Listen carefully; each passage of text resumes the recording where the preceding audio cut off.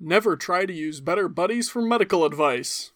'Cause we're living in the moment. So don't look back, it's a long, long road ahead. A long, long road ahead.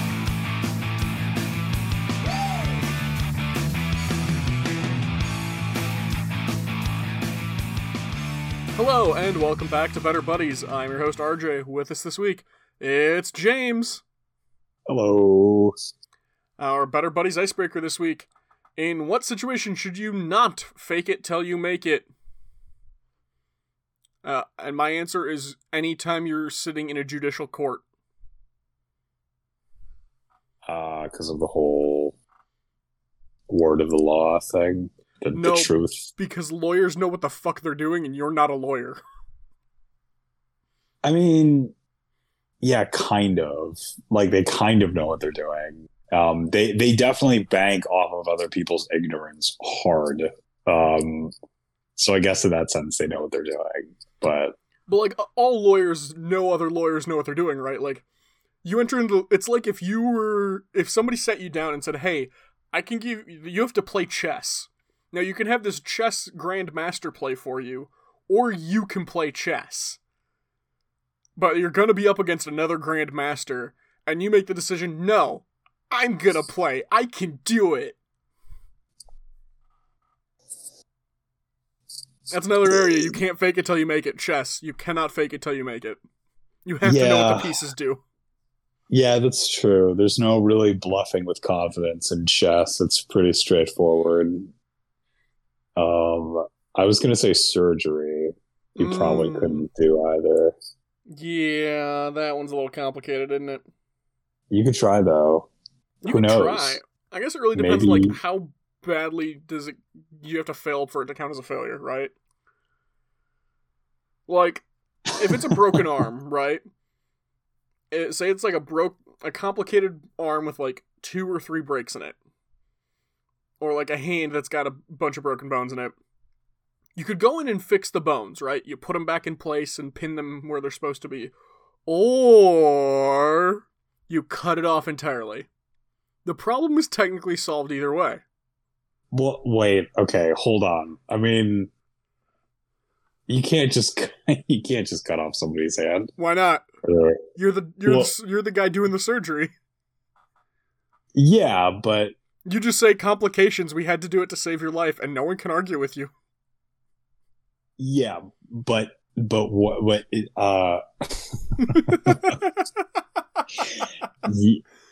no, okay, the thing is, in surgery, like, you have a group of other surgeons with you who know the procedure. They're just there to, like, help. They might not know, like, the intricacies of whatever the surgery is that you're performing, but they will probably know, like, oh, hey, in very rare circumstances, almost never will involve the full removal of a hand. Look, if there is a doctor who literally got the nickname Dr. Death because he murdered his patients and managed to cover it up for years... They don't consider him a real doctor, RJ. They did! That was his whole thing! Like, he got the nickname Dr. Death because he kept having so many accidental deaths on the table, and finally somebody put the pieces together and was like, wait a minute, statistically speaking, you cannot have this many accidents, you're murdering them. Yeah. He got the nickname, because of how bad his mortality rate was as a doctor. That's fair. I thought you were talking about the guy who would drive around in a van and euthanize people, but that's fair. No, this was actually, like, they did a documentary on this guy. Like, he lived in Texas. He literally, like, bounced basically from hospital to hospital that desperately needed surgeons because he'd show up, do surgeries, start off okay, and then more and more patients would die under his knife, and they'd be like, yeah, we just can't keep you.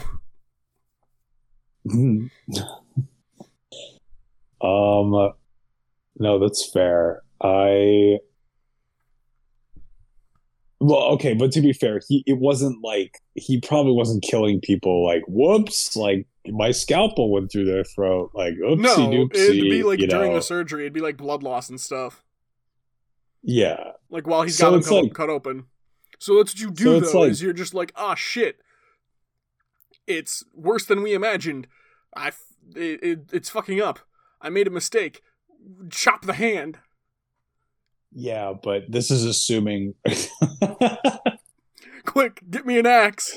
I love the idea that you're doing open heart surgery and the panic response is like, it's not working, quick, cut off his hand.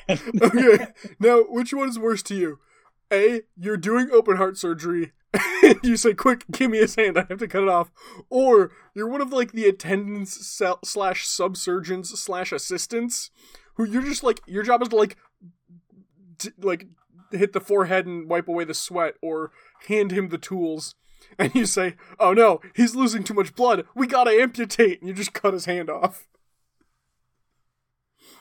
Like, you're not even supposed to be cutting anything, and you just go in there and whack. It's all about focusing the pain in another area that is not the site of operation so that there's not so much stress in that area. Which is, I'm sure, you could try, I don't know, dude. You can try and BS your way through it if you really wanted to.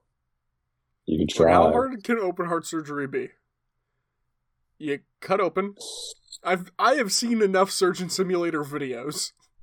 Yeah, dude. Those cut doctors don't. You hit him with the hammer until the rib cage breaks apart, and you dig that out of there. And then you take your scalpel and you cut all the arteries to be able to pull the heart out. And you put a new heart in, and you close it up, and you win.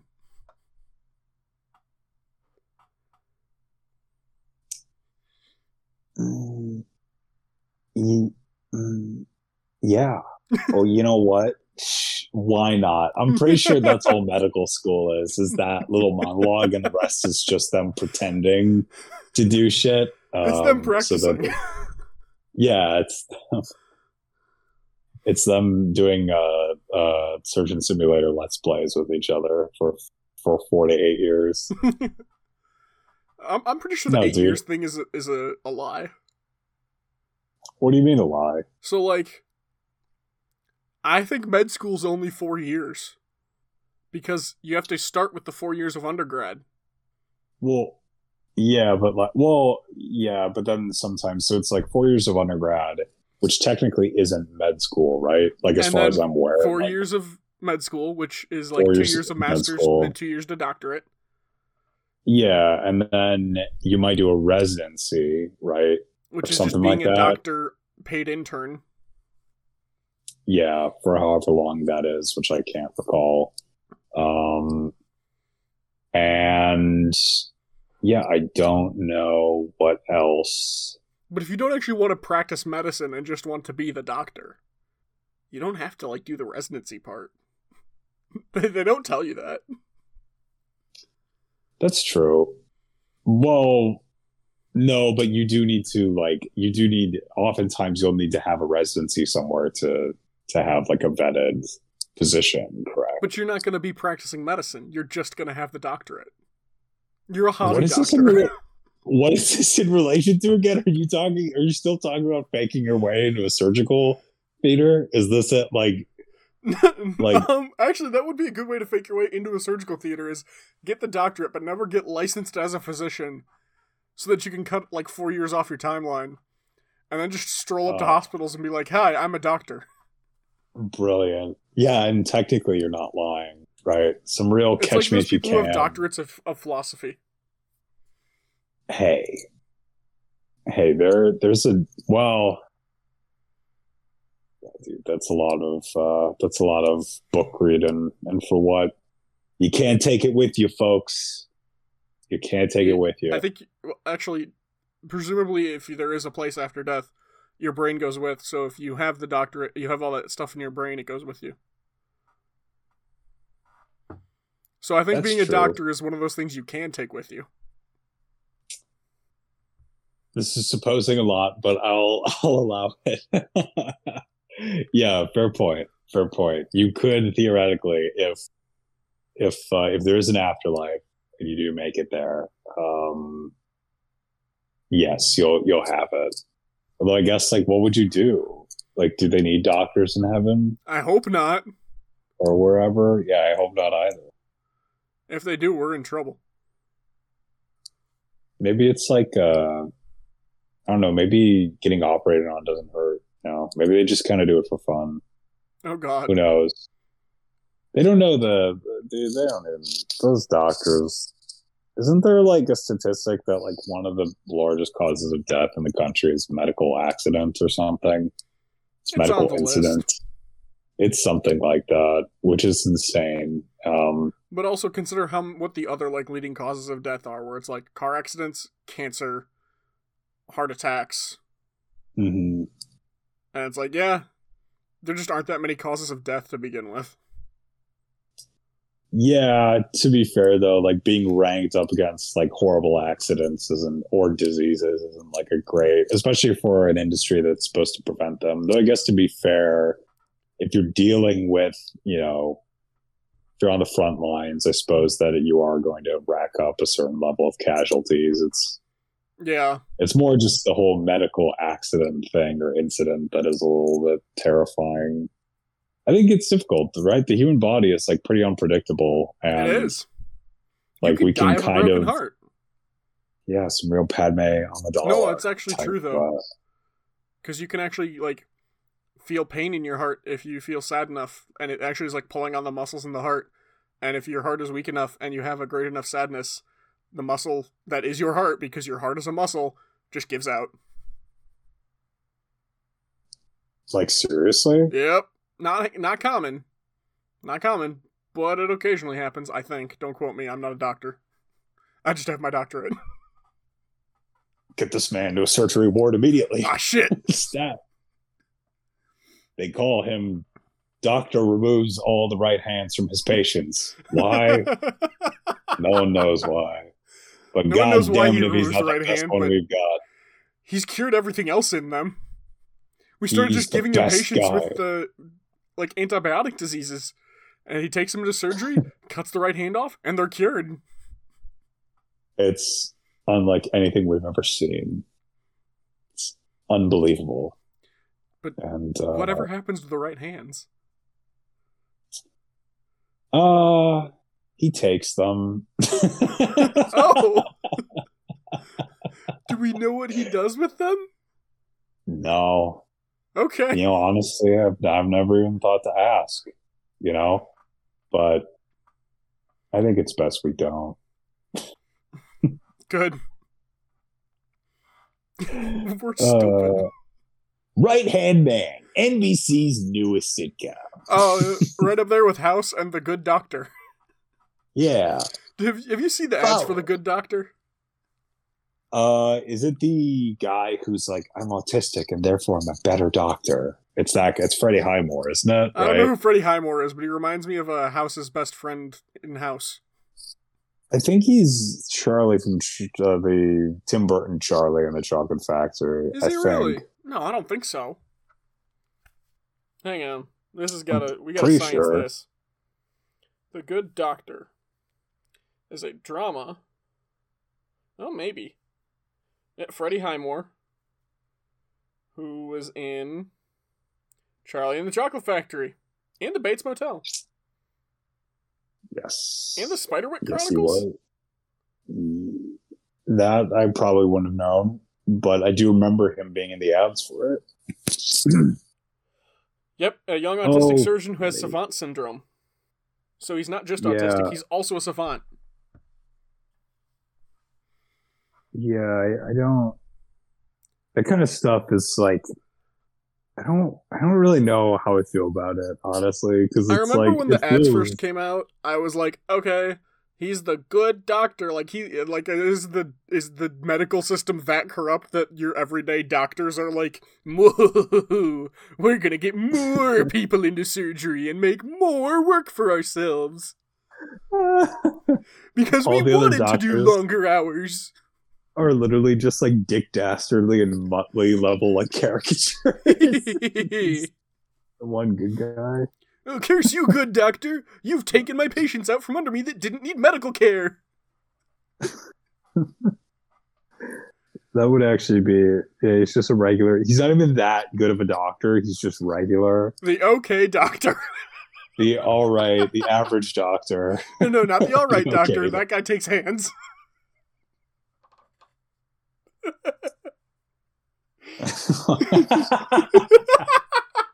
Oh, it just hit. It just hit. Very well I done. loved that delay on that though, because I knew it hit you. I knew it would. He's the all right doctor. What does he do with the hands? Nobody knows. This summer, one doctor's gonna figure out the miracle cure to every known disease. And all it takes is a little helping hand. Okay, there it is. I was gonna say, but he needs a helping hand.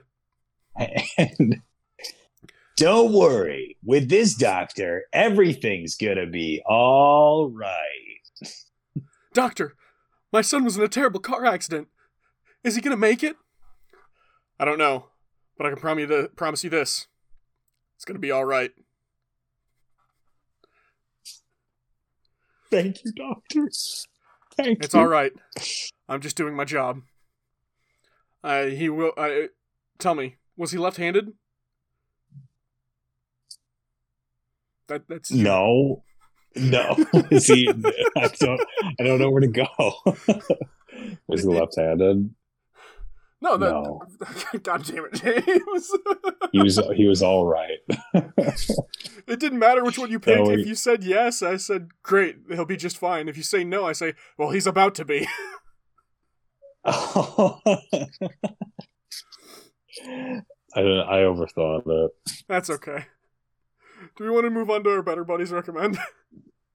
Let's do it. Actually, wait, I do apologize. We did move away. With The Good Doctor, you said, like, oh, you didn't really like this thing, and then I cut you off. Yeah.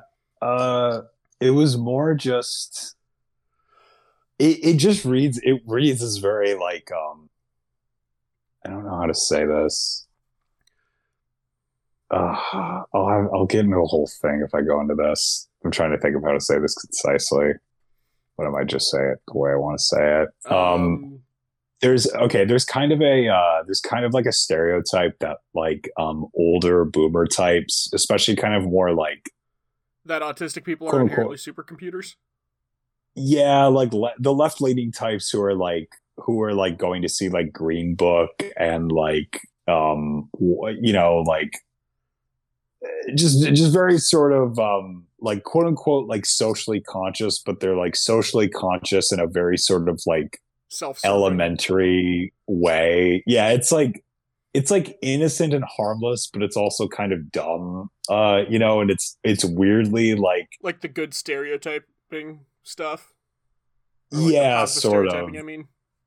And it's like, oh my gosh, they're a different person, but they're doing all right. Like, good for them. It's like weirdly patronizing without meaning to be. But because of that, it's kind of like, in a way, sort of harmful because it doesn't realize that it's still enacting the problem that it's like, it believes itself to be solving. Positive stereotyping. It's like with the all Asians being good at math stereotype and bias of like, okay, yes, it's still hurtful though, because you're placing this upon people and like not, it's still hurting people, even though like being good at math is theoretically a good thing. Like, you're assuming a lot. Yeah, and I just I get that vibe from especially since it's like a network television show, which means like it's a lot of chances are like older people or like mass audiences being like exposed to it. Maybe not as much as obviously they would have been exposed to it like 10 or 15 years ago, but it's just one of those things where it's like The Good Doctor, like, I don't know, like I'm one of those people where I do obviously like they say, autism is like a spectrum, and in the same way that I like that people are like, oh, like most people are like a little bit like gay, right? Like it's almost debatably got to be inherent in like, if we're talking about being gay as in like being able to recognize the aesthetic qualities of your own gender or sex, like everyone has to into two different things here. Well, like, am I? Because it's like, right? Because like, debatably, like, I guess it depends on your definition. I would argue there is a difference in finding attraction versus acknowledging aesthetically pleasing aspects. Yeah, but doesn't You that can have a knowledge of doesn't aesthetics without enjoying the aesthetic being discussed, right? So, like, just this is yeah, such a that's weird true. transition, but like fashion design or like interior design, where it's like, oh, I have this style I like. So, like, if you really like a country home, whatever, then a super modern thing isn't going to be for you. But you still recognize, oh, I understand why this modern aesthetic is something people like. That's true, but also debatably the only people who are fit to like truly make commentary or position on either of those two things are the ones who both know and enjoy them and have gone through a process debatably of going from not like maybe not understanding them, like being on the absolute outside to being then on the absolute inside. Like debatably the only person who has the authority is the person for which that is like an intimate sort of possesses that intimate knowledge. And it's not to say that other people can't comment on it or gain a knowledge of it. But I would argue that, like, yes, you can have knowledge of aesthetics, but in order to truly understand them, you would need to feel that potential. So like, to round it back around, the point there is that the execs and older people who are probably not on the autism spectrum making the show about the individual on the autism spectrum don't actually know what it's like to be on the autism spectrum. Well, like, it's more like, I think it's diluting the like, I think that word, especially, and that concept, like, I really don't, the older I've gotten and the more people I've come to know, the more I've come to resent that title, because I think it's a way that, like, it's been sort of like cheapened by both the younger and the older crowds. Cause like younger people, and I've done it before, younger people will be like, oh my God, I'm being so autistic right now, when they're just talking about being like obsessive or whatever. And I won't dismiss the idea of it being an really effective descriptive word. Yeah. Huh. Yeah. Like people will use like, oh my God, you're being like super autistic or whatever, you know, like it's to describe somebody who becomes like very obsessive or sort of like particular or whatever. And the older crowd will use autistic as like with them, it's a little bit worse because it's like, it's a more of an othering sort of like, well, they're autistic. Well, they're, you know, like their image of autism is like, is not somebody who might be like really super weirdly, like hyper specifically into movies or like, you know, math or whatever. Their understanding of it is like Rain Man. You know what I mean? It's this very like broad categorical. Yeah, exactly. Like, wow, he's smart, but in a different way. You know what I mean? And it's just sort of like demeaning. Like it is. And it's like, it doesn't encompass like that the person, that a lot of like people who fall under that category. The way you're describing it to me sounds like the Southern, like, well, ain't you just precious? Yeah, that's exactly kind of like the mentality. It's this very like sweetly and like somewhat naively, but still like a little bit drastically kind of like you're saying, like demeaning or condescending device that's used. And it's just like, I know this has been like a whole thing, but that's just the thing is just like with stuff like that. And I'm not saying like, oh, you can't use the word. I'm not saying like this show is inherently morally bad. The people who like watch it or like it or take moral lessons from it or like, you know, corrupt or whatever. I'm not saying that. It's just like, it's like seeing that type of stuff. It's just kind of like, it's a very soft understanding of a reality, in my opinion, that like, can potentially be like I've seen people with those attitudes treat people who they believe to be different in a really like frustrating way. For me to know the people on either side of the exchange and know the situations of the people who are like under that mentality and then who are like who they're treating a person who they believe to be different, and knowing that person's like reality and how they actually feel. And I'm not saying anything particular about the one or the other. Like, everyone's got their own stuff to deal with. It's just sort of like, it creates an unnecessary sort of like gap between people where, like, yes, there are differences, but at the same time, it's like sometimes to bridge those gaps, like people don't really, I don't know how to say it.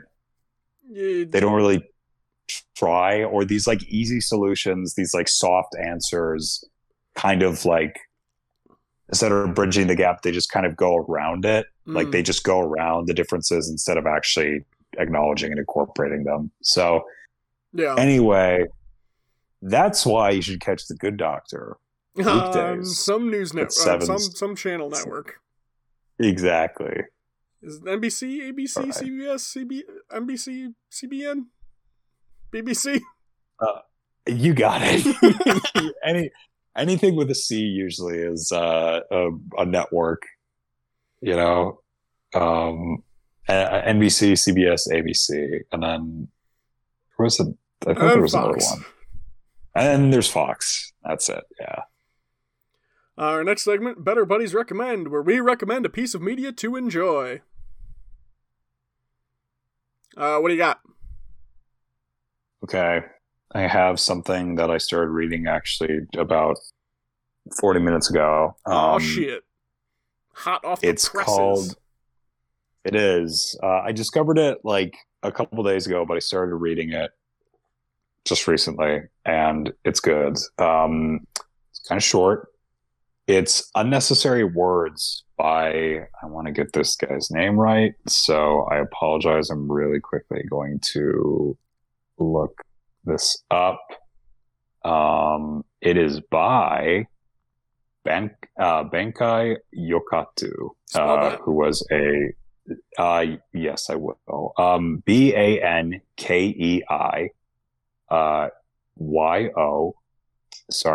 Bankei Yotaku. So BANKEI YOTAKU, and the O will have it's a Japanese name. Mm-hmm. So the O has a line over it to symbolize the lengthening of a vowel. But so this is actually like a pretty amazing little work and a little piece of history to stumble across. Bankei is a Zen master, and he is there are like a few, because Zen is the Japanese incarnation of Buddhism, mm-hmm. and to attain Zen mastery is to have ostensibly attained a kind of enlightenment, or an awareness at the very least of the Dharma. I'm going to misspeak if I try to get too technical here, but basically, Bankei was this like Zen monk who kind of lived, in the 17th century, and he started out in school, and he didn't grow up as like a monk. Like, he grew up to like a normal family and stuff like that, and he eventually just kind of like fell into it. And it's kind of funny, like his Wikipedia page, he's considered a very influential monk to a degree, but his Wikipedia page is very short. I think it's also because he's considered controversial, because his teachings are very succinct. But basically, he goes around to a bunch of different monasteries, asks people a bunch of different questions. He gets like halfway to enlightenment, and then he goes to another temple and he gets the full way to enlightenment when he has like a near-death experience, and goes to another place where he kind of like finishes off, and then he goes to make his own monastery where he lives for the next like 40 years and just kind of hangs out, and then he dies. Okay. And basically, I just thought this was amazing because he's like considered to have found something very unique, and yet there's like, I've never heard of him before. Not unique necessarily, but he was notable for his teaching of this concept called the unborn, capital U, and his conception of this is basically the idea that the unborn is this essence. It is like everything in life that is through everything in life. It's you could call it like, I don't know. I'm trying to think. It's kind of like the Tao, or like if you want to say like if you want to say God, like from a Western conception, or even just nature from a more materialist perspective. Like it's basically just the idea that there is this thing that runs through all life, that all things originate from. It is unborn, as in like it doesn't live, it doesn't die, it just simply is. And it goes through all these things. And basically, you possess this like within yourself, that a lot of Buddhism, or even a lot of like religious traditions, are like, you have to go through all these like different sects and schools, and like you have to do all this learning and blah, blah, blah. And Bankei was kind of like, yeah, like sort of. But the thing is that you already have like that enlightenment, that like quote unquote Buddhahood, like in you, which is kind of already what the Buddha teaches to a degree. That's like ostensibly at the heart, at the core of like the school of thought. And he's like, really what you have to do is you just have to realize this. And that's easier said than done, but like you already have it. And you can go through like all these different, you can read all the different Buddhist texts. You can get all the Zen koans down, right? Whatever. All of it's meaningless, nothingless words. It doesn't mean anything. He equates it to like dust settling on you. Like it's not really anything. All that really matters is this, because it's the only thing that is. And when you realize this, you'll have realized it. So again, and I'm paraphrasing here, but he was notable for also like speaking very colloquially. Like a lot of Buddhist teachers will reference like, and in this sect of Buddhism and in this tract, they say this, and that's why we have this tract here and blah, blah, blah. But when he would teach to his students, Bankei would use like very colloquial, regular language. And he would not reference necessarily other sects or schools or tracts. He wouldn't base his teachings on them. He would just basically, if they came up naturally, like a student asked, well, what about this person? Well, what about this person? He would answer because he had read all that stuff. Yeah. But he wouldn't necessarily like base his teachings off of it. So ultimately and finally, like, yo, here's enlightenment. Here's what you gotta do. Go have fun. Yeah, exactly. And it's like he can't give that to you. You know what I mean? Like no one can give it to you. Like it's something that you have to attain and learn on your own through both personal experience, which he really prioritized, as well as like you do need to study some of this stuff because like you have to be able to order your thoughts to know that you don't have to order them. It's like it's really kind of somewhat stupid and circuitous thinking, but ultimately you arrive at a place like Bankei where he just talks about how like the whole goal of my teaching is just to get to cut right through all of the text and get right at the heart of like what we're doing here, like what, and by sort of converse, what we're not doing at the same time. So yeah, and unnecessary words. It's literally, if you look up unnecessary words Bankei, you'll find a PDF. It's 22 pages. I don't think it looks like it's part of a book or a text or something, but I would suggest trying to see what you think of it, like reading through it, because it's like, it's kind of cool. It's kind of fun. You get a sense that he was kind of a Master Yoda type, like, and I'm talking like old man Yoda. I'm talking like old man Yoda. Yeah, like just didn't really care people too with a cane much. and kind of goofy. Yeah, with flashes obviously of the real Master Yoda. But What do you mean the real Master Yoda? I guess fair enough. Who even, what is the real Master Yoda? It's a man named Frank Oz. As always, you prove an excellent point. No, that is fair. But yeah, I would really cool, suggest though. it. It's neat. It's a neat little thing to have found, and it's kind of a fun idea. Like, to me, I guess just as a closing thought, like the idea that this guy basically just kind of like he did this when he, but I think it was like by the time he was like in his late 20s, early 30s, and this was a guy who basically just like worked hard a little bit, like questioned people, and just kind of arrived at a sort of like really simplified kind of enlightenment. And then he went off and he just kind of did his own thing for the rest of his life because he kind of done it. You know what I mean? And there's something of a role model in that. I kind of wish I was in those days where you could just be like, all right, I'm gonna go found a monastery. Peace. I know. Come join my cult. I know. So, like, get rid of all your earthly possessions, aka sell them and put the money into our compound. Dude, I would totally. I don't Join a even cult? know, like. Did you say join or run? Join a cult. Because No, I would if start. you want to join I one, would. do I have a pamphlet for you? Oh, goody. Who are they? We're still working on the name. Give me all your money.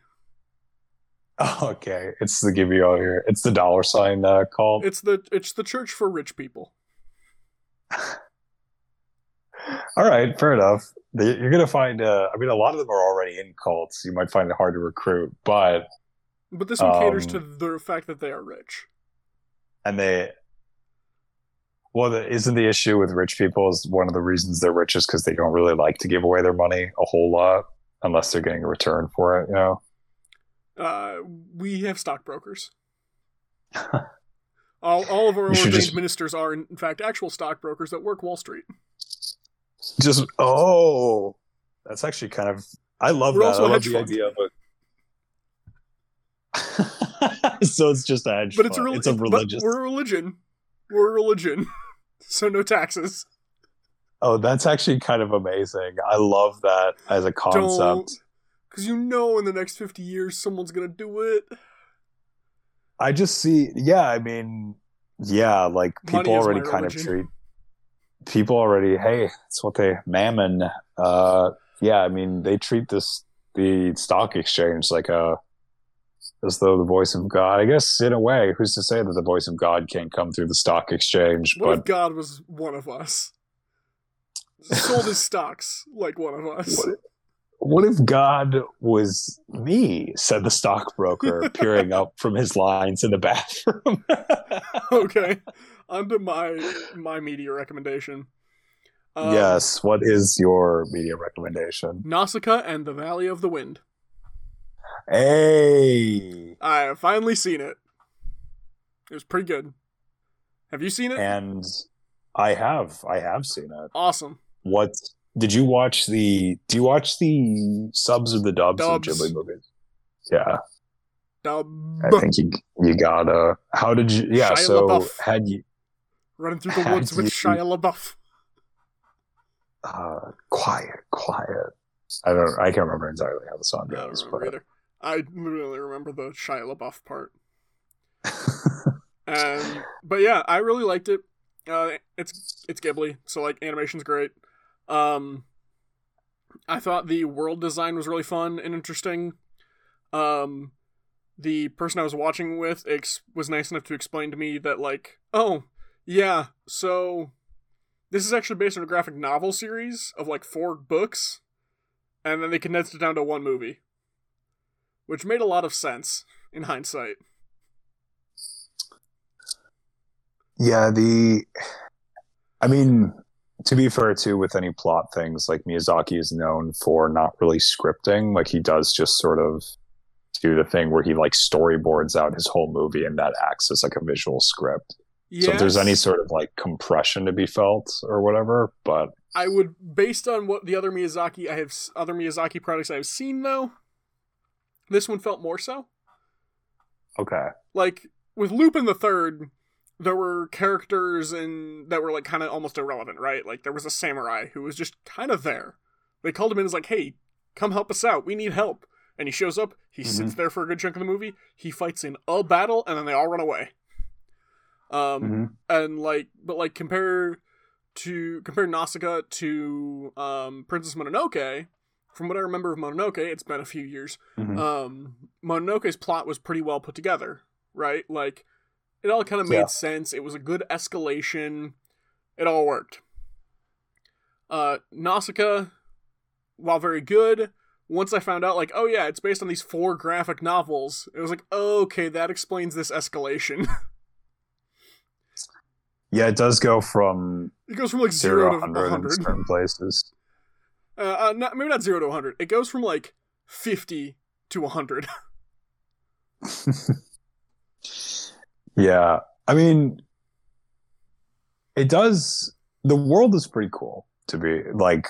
And I do like, obviously, his style of animation is very... Did you have any scenes or sequences that, like, stuck out to you? The Underforest. Really kind of like... Yes, I just like the artistry there of how stark it was. Really like the animation of the little fox squirrel thing. Yes. Yeah, her, like, companion, her, like, friend. And actually, the Ohms. My god, the way they animated, the way those moved. Love that. Because, like, if you remember back, the way that, like, they've got, like, the claws in front that do little, like, almost like hermit crabby, like, dragging themselves forward. But whenever they're, like, moving more slowly, or really moving at all, the armored plates actually, like, move over top of each other like armored plates would on an animal like that, or a bug like that, which was just so realistically cool. Yeah, I forgot all about the bugs. I forgot about that. These are like the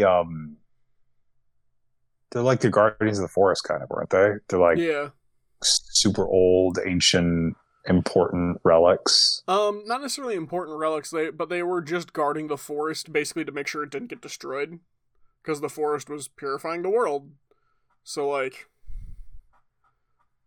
you know, gotta keep it safe. Keep it secret. Keep it safe. No, I mean, I honestly don't remember. I remember like the fight in the city. I remember like certain scenes of the opening. Did you have any characters that you really liked, or Patrick Stewart's character, the master swordsman?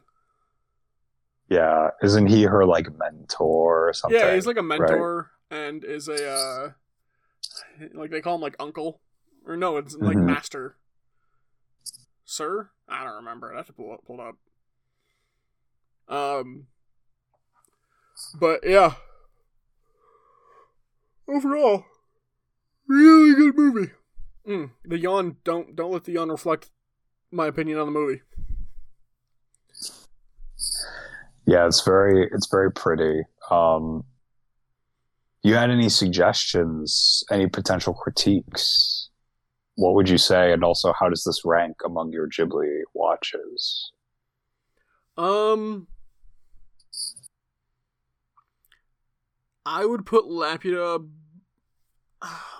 be above or below? Ooh, that's a tough question. I think it's better than Laputa. Totoro's at the bottom still. It's going to take a lot for Totoro to get put off the bottom. The overhype on that just killed it for me.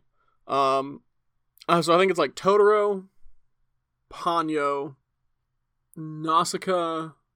Or no, sorry, not Nausicaa. Totoro, Ponyo, Laputa, Nausicaa, Mononoke, Lupin the Third. Oh, wow. Yeah. Oh, wow. Have I seen more? I wouldn't. No, sorry. Go for it. Have I seen more than you? Have you seen Spirited Away or Howl's Moving Castle? No. Okay, so run it back for me. It was Totoro, Ponyo, Laputa, okay, Totoro, Ponyo, Laputa, Nausicaa, Mononoke. I feel like I'm forgetting one. Hang on. Totoro and Lupin. Nausicaa, Mononoke, and Lupin. Yeah, so 6. Okay, you've seen 6. I've seen Lupin, Mononoke, oh my god, Howl's Moving Castle, Spirit Away, Nausicaa.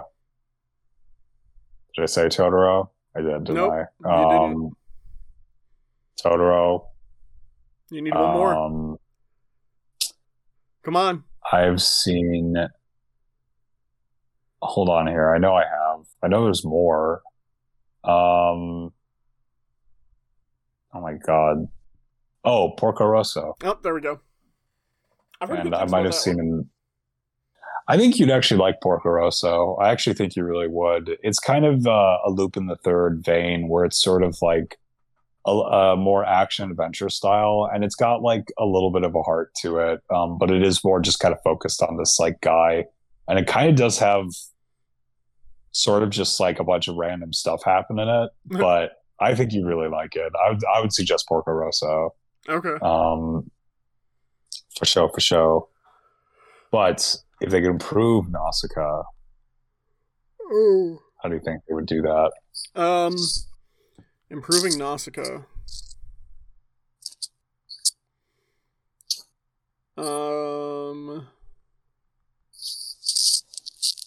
I would probably...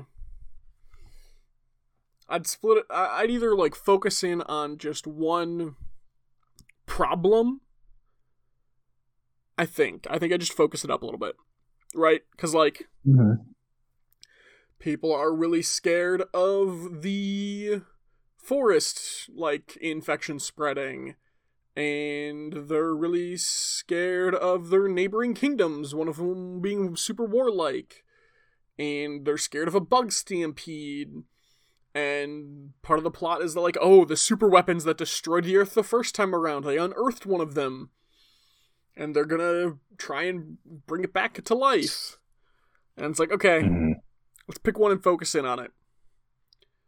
One of these things is not like the others. We have the poisonous forest, the bugs that live in the poisonous forest, or the ancient super weapon. Yeah, so picking maybe one to more concisely center the plot around. Either when you read them off like center that, more around the ancient super weapon, where upon activation it becomes a problem because it's destroying our fields or something, and we're not going to be able to survive, or it ends up going in and aggravating the forest. But that's just really unifying them again. But like make the super weapon the problem, or cut the super weapon out entirely. You don't need it there. Because part of the whole plot thing is that you've got this Valley of the Wind, the neighboring kingdom was flying over, but the storms, they end up crashing. And the one plane ends up crashing, and the rest of them set down to, like, recover and do whatever they have to. And the other kingdom, knowing that their enemy, like the third kingdom, knowing kingdom number 2 is there, tries to, like, create a stampede to destroy the town and defeat their enemies. So you don't need the monster there. when you say the monster, you're talking about the super weapon. Yeah, you don't need the super weapon there. Yeah, that's true. I mean, that is actually very true. You could get rid of the whole super weapon plot, and you would still have enough. You can literally just make it be like, oh, yeah, we're going back. We were like returning for supplies or troops exchange or something, and now we're going back to the city that we came from, which it wasn't our original intended target, which gets us back flying over the forest, so that Nausicaa goes into the forest again, and it continues the plot from there. I do think the super weapon does a good job at like heightening the stakes, and it does sort of put a more sort of like at least a thematic fear, because it's like, wow, like they really haven't learned anything. Like they're living in a world that is like scarred and has been forever changed by like humanity's use of these things, and they're still trying to like use them. But I think that also goes back to the fact that they took a 4-book story and condensed it to 1 movie. Also fair. Also a good point. Um, yeah, I will say though too. I guess it's because I'm kind of partial. Like I do think that animation for the super weapon is just so Oh, that was cool. great. Like I was it gets like disappointed it wasn't a robot. yeah, because it's just like a big thing, isn't it? Like I it's just like want more Ghibli robots. Like I loved the robots in Laputa. Give me more robots. man, Miyazaki's all about that organic stuff. That man does not like technology, and Well, honestly, no, because let's be real, all of it, like all the things that have had bad technology also have good technology. He's not against technology. He's against the misuse of technology. I think he's against the reliance on it. Is what I would say. Like I think like Not even I don't know. reliance. I like. I mean, I'm thinking about like Mononoke, right? Like those people who it's not even like those people who the average people who live in Madame Maboshi's sort of town in Irontown, like they're not using technology poorly. They just live in a place where technology is like the only thing that really exists, right? Like it's a completely Aren't man-made they thing. polluting? They are, but like they're not, again, they're not debatably. I guess it depends like when you say using technology like badly or Well, poorly, like I'd also like do you I'd mean counterpoint though is Laputa, where the town that the miners all live in has a ton of trains and steam like train engines and mining tools and steam engines and things. Like they're using coal. yeah. And Yeah. in Yeah. Nausicaa, they've got the gliders and the planes, where it's like, yeah, we have like this little two-seater plane that we use, or this little like cargo jet we use, and we got Nausicaa's glider. So it's not the even kind of like Nausicaa relies on that glider. I think it's yeah, So I really think it that's is more fair. about the misuse or the use of technology for the degradation, subjugation, and destruction of humanity. I think that's fair. I still do think that Miyazaki has a running theme that often like the human beings in his works like yeah, Nazca is like reliant on the glider, but she never shows a reverence for any of her technology in the same way that she has a reverence for like the bugs in the forest. I remember even there's Mm, a shot of like the bugs in the forest where one of them is like gliding past her and it looks more smooth and beautiful than like most anything with her glider. Again, I You go know back what to I mean? Laputa and how the one kid is obsessed with being like creating his own airplane, and the pirates with their airship are all like super like our technology, our airship, we love our airship, we got our gliders and things. Mm-hmm. I guess So I, I think I I would argue it comes down to the intent behind the technology. Is your intent with the technology to gain for selfish ends or for selfless ends? I think it's more the presence of like the technology. Like I do agree with the intent. Like I think there's another part though of his sort of ethos when he's making something. Like to be fair, Porco Rosso deals a lot with technology. Like it's all about a pilot, so Yeah. there's no getting away from that. But like I count that as a Ghibli movie, but it is one of his that's a little bit more removed from his like his major themes are like focuses on like nature, and how people interact with it and the different states we enter into it and the things we do when we come out of it. I do think like a lot of his movies center around human beings like who yeah they're living, to be fair, you're right, like they're living in a world that is often like there is a balance usually with some kind of technology, but they will often emerge into because I would even say like a lot of Miyazaki's work focuses on not just shredding, like not just moving past like material technology, but quote unquote like mental or psychological or even social technology. Like a lot of his movies focus on people who get completely thrown out of their societies and are like faced with a kind of like natural principle that they have to reconcile going back to the world with. Like Mononoke, I forget what the protagonist's name is in Mononoke, but he has to reckon with like meeting Mononoke and coming to terms with like the god of the forest. Nausicaa goes to like the underforest and has to like, she's always had a reverence for nature, but she sees it in a way that she never has. And even Spirited Away is like, I know you haven't seen that one, but that one involves a young girl who is like completely thrown into a world that is nothing like the one that she's ever known. And I'm sure Lapida has like characteristics of that. Totoro Absolutely. even has elements of like these kids, and it's a little bit more innocent play, but they're discovering like a part of nature or something that is so unlike anything that they've like known before. So I do agree that like technology like plays a role, and Miyazaki does have a message of like there is no such thing necessarily as like good or bad technology. It's like how you use it, and it's being able to strike a balance. At the same time, I also believe that he like goes a step further often and shows like there's something beyond all of this that like when you come into contact with it, it will completely change the way that you view not just like technology, but your relationship to everything prior to your contact with it. Yeah. Well, that's neat. We should just have a whole Miyazaki. Let's just do a Miyazaki podcast. Let's just do that. Oh, God. I have too many more Miyazaki films to watch.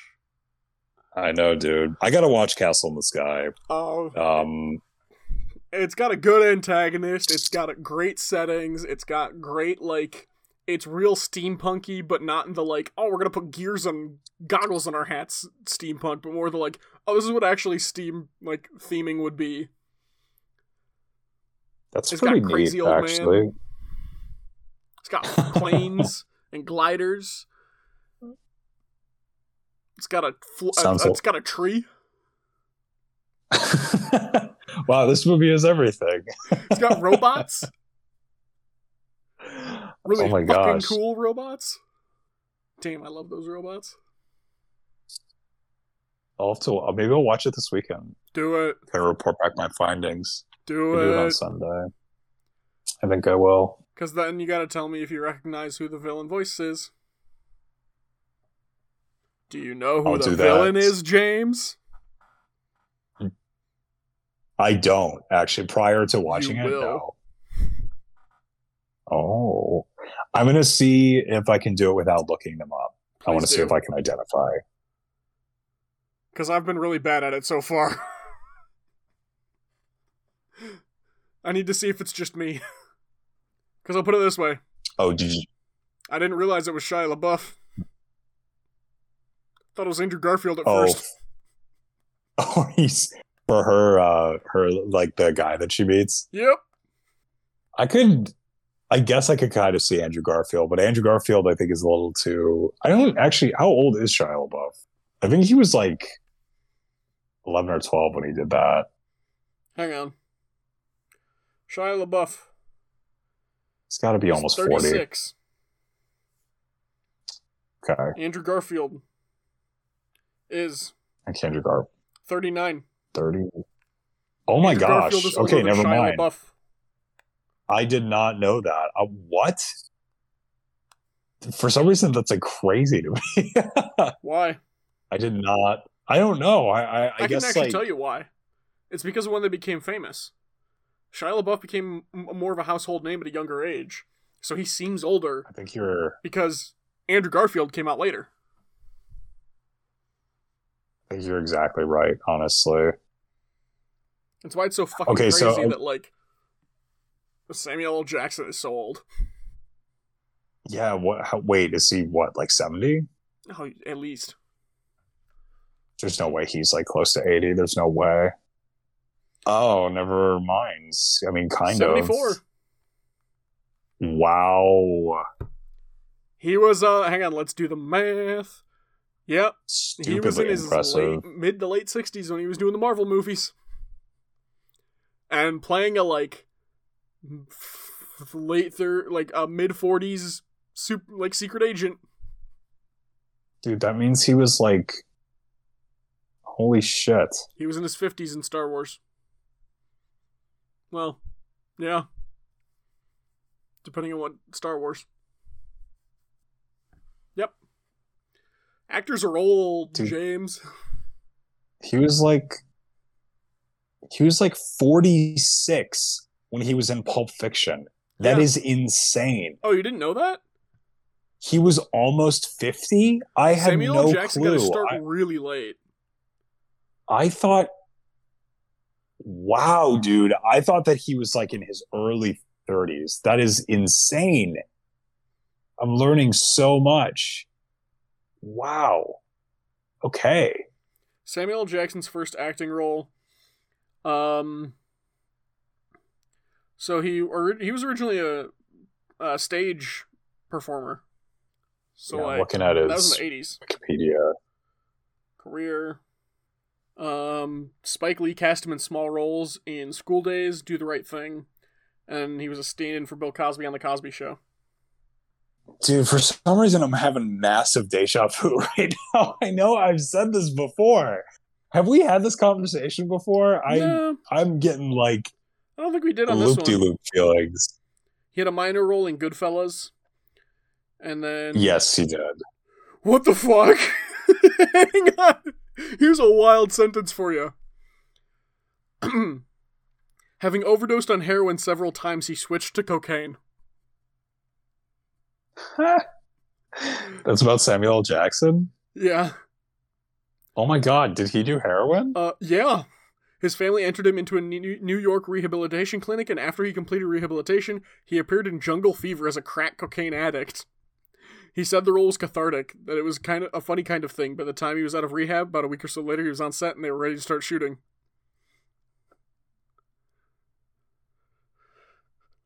Dude.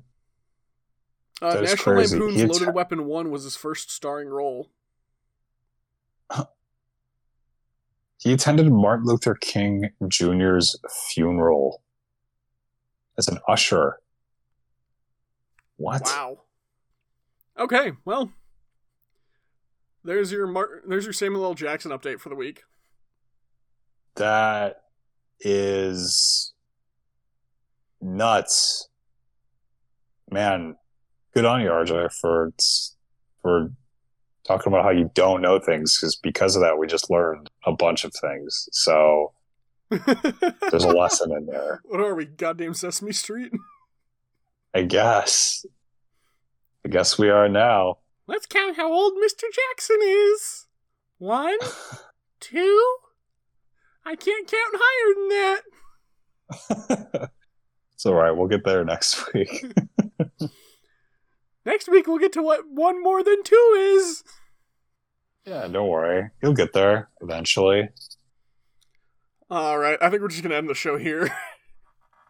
Yeah, that's fine. Well, I can't wait to find out what comes after 2. Personally, it's a question that's plagued me for 26 years. I have yet to solve it. How many years? Well, I'm assuming more than 2. Disregard that last sentence. Shit. All right. Thank you for joining. Thank you for having me, man. Thank you to the band Problem of Interest for letting us use the song Living in the Moment off the album Cross Off Yesterday. You can find them on iTunes and Spotify. You can find our show on iTunes, Spotify, or wherever fine podcasts are sold. Please give us likes, reviews, downloads, ratings, etc. You can also find us on social media. Our Facebook is Better Buddies, where we have our Meme Mondays. You can tweet about the show using the hashtag Better Buddies. Our handle is @BetterBudcast. And you can send us emails. Our email account is betterbuddies@betterbuddiescat. Fucking hell, what is it? You threw me off, James. You got it, my man. You got it. BetterBuddiesCast@gmail.com. You can send us fan art, hate mail, declarations of love and or war, icebreakers you want us to answer, or questions you need advice on, or story ideas you want us to flesh out. And last but not least, be a better buddy.